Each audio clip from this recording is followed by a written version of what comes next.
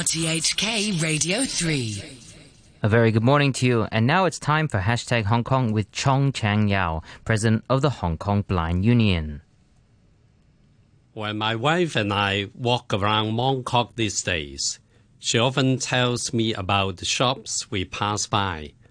I note that we pass by a lot of face mask shops and sales stores in retail shops. There are many choices of colors, designs, and prices. $30 for 50 is to me extraordinary. Our memory is short-lived. It seems the distant past when 18 months ago, Hong Kongers were snapping up everything from supermarkets, including toilet paper and especially face masks. Everyone was in a panic. In the Hong Kong Blind Union, we heard a lot of worries and concerns. People did not know where to buy masks, where to queue up. Many ended up staying at home or reusing masks or simply kept worrying. At a time of adversity, the human capacity for altruistic concerns and for mutual assistance and for community spirit can be woken up. The Hong Kong Blind Union made an appeal, and we received an overwhelming response from companies, foundations, organizations, and most heartwarming of all, from individuals who pass by our center.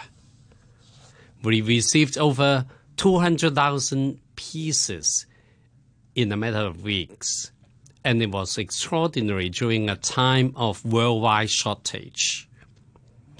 Many people lost their jobs during the severest time of the epidemic. People with visual impairment suffered more. All massage centers were closed. There was no salary and no prospect of when the centers could open again.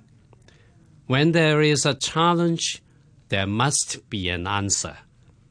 We decided to sell coupons for massages.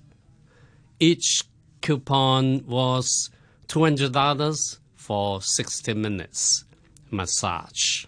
50% was immediately distributed to the masseurs who joined the scheme. They made an agreement to deliver a service at a time when massage was to be allowed and claim the rest. In this way, we were able to assist 20 masseurs, and now that the scheme has closed, we managed to sell over 1,000 tickets. A number of visually impaired persons worked for Dialogue in the Dark. They were guides for visitors in the darkness of the Experiential Museum, a center which allows visitors to gain a better understanding of conditions faced by the visual impaired. COVID-19 also means that they suffered from closure of entertainment places. Again, they devised a sales of future tickets to tie over the difficulties.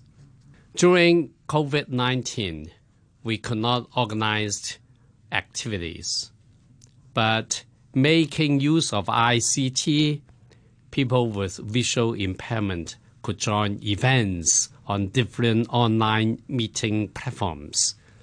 We organized chess games on Zoom, an experiential tour of museums abroad with verbal descriptions, a lot more sharing on subjects ranging from job experience to cooking at home were organized.